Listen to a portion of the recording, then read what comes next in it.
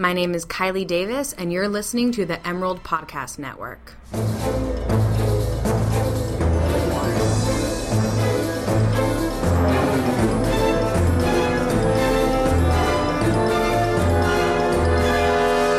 Hello! You're listening to the Emerald Podcast Network. My name is Emerson Malone. With me here in the studio, he's tearing down the bamboo trees and starting a fire. It's Will Campbell! Hi. Today we're talking about The Red Turtle. It was a 2016 animated film directed by a Dutch-British animator, Michael Dudok de Wit, but it was produced by a company in Japan, I believe.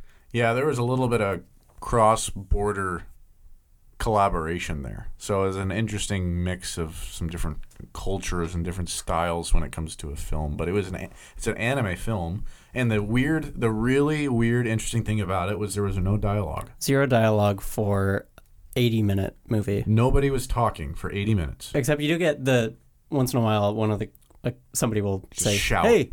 Yeah, go, ah! But there are vocal sounds, but not necessarily words. But you could watch this movie and not know any language, and it would make you would get everything you need to get. I'm pretty sure the version we saw at the Bijou Art Cinemas was dubbed in English. Why do you say that? Because they were saying, "Hey." But people go, "Hey," in any language, right? Is it an international thing? Andy, do you know any other language? Yeah, Japanese. How do you say "hey" in Japanese? Hey? Yeah.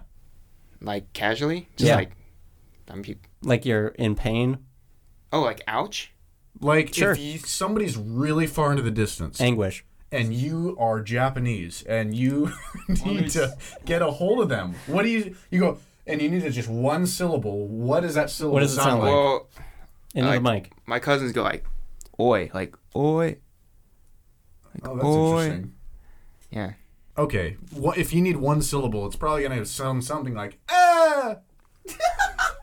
And they did that about 3 or 4 times in the movie. Yeah, like I said, they probably dubbed it for different countries. I don't know. That's interesting. I'm not sure. It cost money, and they wouldn't need to do that. In Wikipedia, under language, none. None. There's no language in the movie besides the title and the credits. Should we go into spoiler territory? Or should we just set up the plot for now? I think we should. So first of all, we should say it's a really interesting movie, and it's worth watching because the visuals are stunning. Absolutely. And it's they're on this deserted island, and it's just a really nice. So Will and I both thoroughly enjoyed the movie. It is showing at the Bijou Art Cinemas. We definitely recommend going to see it. I don't think either of us knew much about it going in. It was a surprise. So we're going into spoiler territory now, but go see it if you haven't seen it. It's weird and interesting and fun. So now we're in spoiler territory. I still don't know what happened. After I was in the movies, I went to go unlock my bike, and there were 2 other guys who came up who also came out of the theater, and they were unlocking their bikes. And one of them was like, "So on a surface level, we're supposed to just take it as this guy is deserted on an island, and he has a massive delusion, and he kills a turtle, feels bad about it, and probably dies on the island." Yeah, but does he have sex with the turtle? That's the question. Does he? He totally f***s the turtle. I don't know. It's very, very weird, and I don't know if they're living in a actual reality or if this is all in this guy's head. Where did the sun go? College, right? I don't know. He just swam away.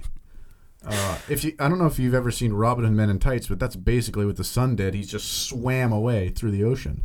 Okay, there's also the guys making rafts, and they get exponentially bigger. Right. And they keep getting clobbered by turtles. Uh-huh. And then I think he's making the 4th raft, and he doesn't finish it, and he just sends it out into the ocean. Yeah, and so that's probably the...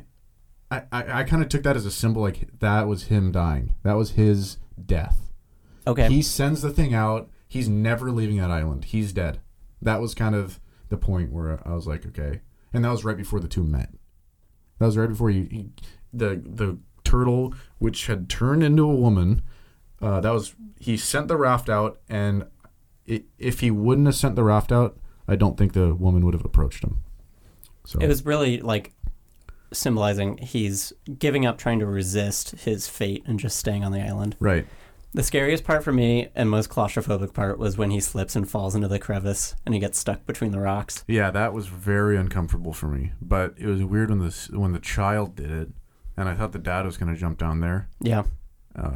But that was kind of interesting for me because I was like, well, the kid's going to drown because there's no way he can swim down there. But then I thought, well, maybe they'll just make like a rope and go rescue him. They just told the kid to swim. They didn't even try to go get a rope or... This family doesn't communicate on any level. They basically made a motion saying, go down. Yeah. That was enough, though. So. If I had any grievance with it, I honestly could have done without the child plot line. It kind of didn't do it for me. I was honestly kind of groaning when there's a shot of just a crab on sand and then a baby crawls into the frame. Yeah, that was weird for me because there's just a huge period of time that they go over. Like, right. And I want to know what they're eating, too. They eat a little bit of the Palm? pulp from the palm. I don't think that's enough to sustain human life. Very small island. The guy does end up fishing, so I guess that could work. But I don't know. I was more curious about their diet and whatnot. But like I can take turtle turns into woman who turns into lover. I cannot take that relationship goes to the next level and they have a child. Yeah, because that is just a whole nother level of a delusion. But interesting movie. I still don't know what happened. I am very confused. It's an excellent movie that's totally below the radar.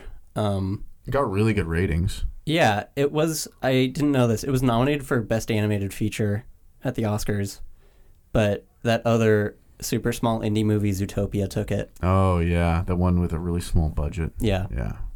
From a really, like, small city, too, right? That was like, some really tiny little town. And oh, wait, it was Hollywood. Never mind. Yeah. And it had a huge budget. But it was cool. I really liked the drawings. Yeah, the animation's very pretty. Yeah, it's nice. And just the way that scenes were framed, it's like really aesthetically pleasing. And it gives you a good sense of desolation.